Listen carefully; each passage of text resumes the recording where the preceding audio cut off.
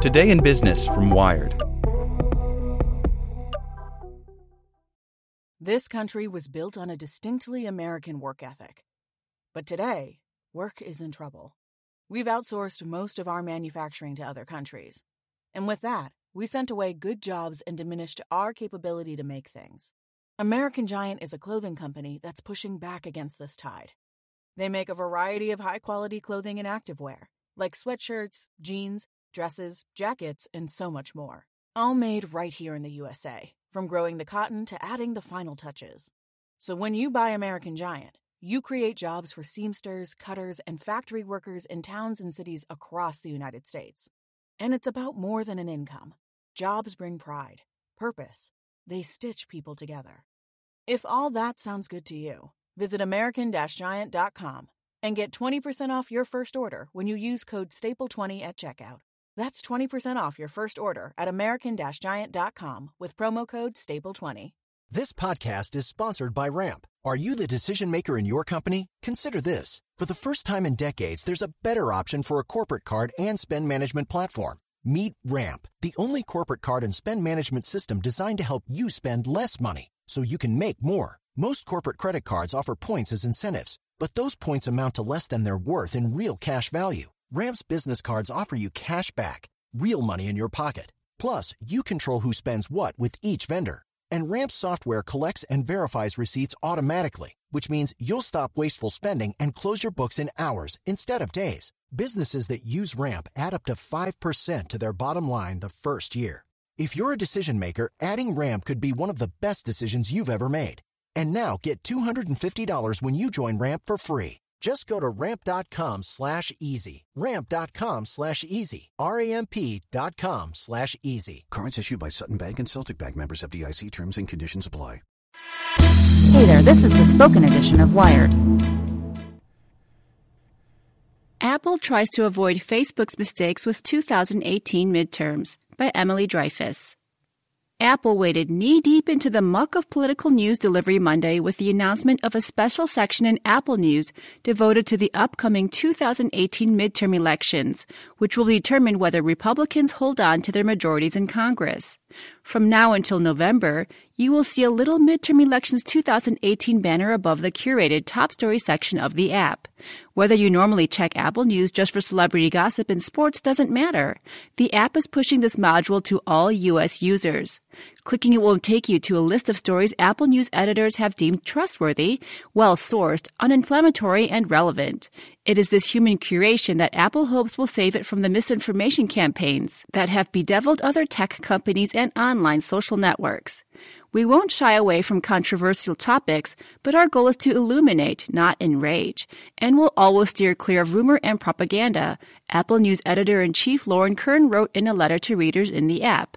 That language is a cheeky reference to Facebook, which has faced intense criticism ever since false news spread like wildfire on its platform during the 2016 presidential election.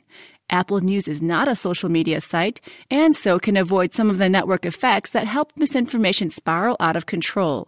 Instead of stories surfaced by algorithm, the election coverage, like the app's top news module, will consist of hand-picked articles, each one scrutinized by a professional. They have put their trust in Apple's judgment. I applaud Apple for taking on the task of trying to figure out if information is coming from trustworthy sources or not, and I think they are doing it in a pretty responsible way, said David Chavern, CEO of News Media Alliance, a nonprofit trade group representing 2,000 news organizations in the U.S. Chavern and others contrasted this approach to Facebook's, particularly in the past few years. Facebook used to have real, live human beings curate news stories as part of the Trending Topics module launched in 2014. The company fired them all, though, in the summer of 2016, after one former worker told the website Gizmodo that the Trending Topics team habitually passed over stories from conservative news sites. Despite Facebook's own internal investigation concluding that the bias allegations were largely false, according to Ward's reporting, the incident prompted an overcorrection as executives rushed to court conservatives and assure them that Facebook valued a plurality of opinions. They failed to notice the fake news crisis as it unfolded and the role Trending Topics, whose algorithm amplified fake news and conspiracy theories alongside stories from trusted media outlets, played in it. After the election, Facebook CEO Mark Zuckerberg acknowledged his company's misinformation problem in a post. We're a new kind of platform for public discourse, and that means we have a new kind of responsibility to enable people to have the most meaningful conversations and to build a space where people can be informed, he wrote that December. And yet, he added in the next sentence, with any changes we make, we must fight to give all people a voice and resist the path of becoming arbiters of truth ourselves. Facebook has since taken additional steps to address false news. It has tweaked the algorithm to emphasize personal posts and connections rather than news. It added third-party fact-checkers, a political ad database for transparency, an ad campaign to educate the public about fake news, and a method to identify trusted news sources. But Facebook's way of defining a trusted source was just to ask users, who do you trust? That had the glaring problem of perpetuating political silos, where conservatives and liberals alike highly rate outlets that reflect their worldviews and downvote anything opposed. Though this preference for ideologically conforming information is not new, Facebook's role as the town hall or water cooler of the internet multiplies its effect. Apple takes a different approach, the one thing Facebook has so far refused to do, giving the reins to journalists. Apple won't say exactly how many journalists it employs as Apple News editors, but a representative says it is in the dozens. The company's announcement of its election section and Kern's letters to readers both emphasize the promise of delivering trustworthy, accurate stories vetted by experienced editors. Apple's press release also makes glancing reference to local news, which has been particularly hollowed out in the digital era. A special feature called On the Ground will highlight local news, but whether that will come from local organizations or national outlets is unclear. While Apple News may be largely insulated from the social media network effects of its Silicon Valley peers, it is not immune to allegations of bias. The other critique that has dogged Silicon Valley giants like Facebook, Twitter, and Google. Apple highlighted Fox News, Vox, Axios, The Washington Post, and Politico as among the publications it will feature at launch, representing a wide spectrum of U.S. political coverage. But some question the inclusion of Fox, which has recently come under fire for its coverage of the Trump administration, among other controversies. The upcoming Apple News election product strikes all the right notes on design, human-edited, well-structured, but the very first news source they mention is Fox News, indicating they have the same fear of right-wing liars as all the other tech platforms, technologist Anil Dash wrote on Twitter. Whether or not you like Fox, the fact of the matter is they hire and pay reporters, they hire and pay editors, and you know where to send your complaints, Chavrin says. In other words, Fox is a legitimate journalistic outfit. It's not a Macedonian fake news farm. Dash wasn't alone in finding the Fox News shout-out jarring, though. Apple has always been a control freak.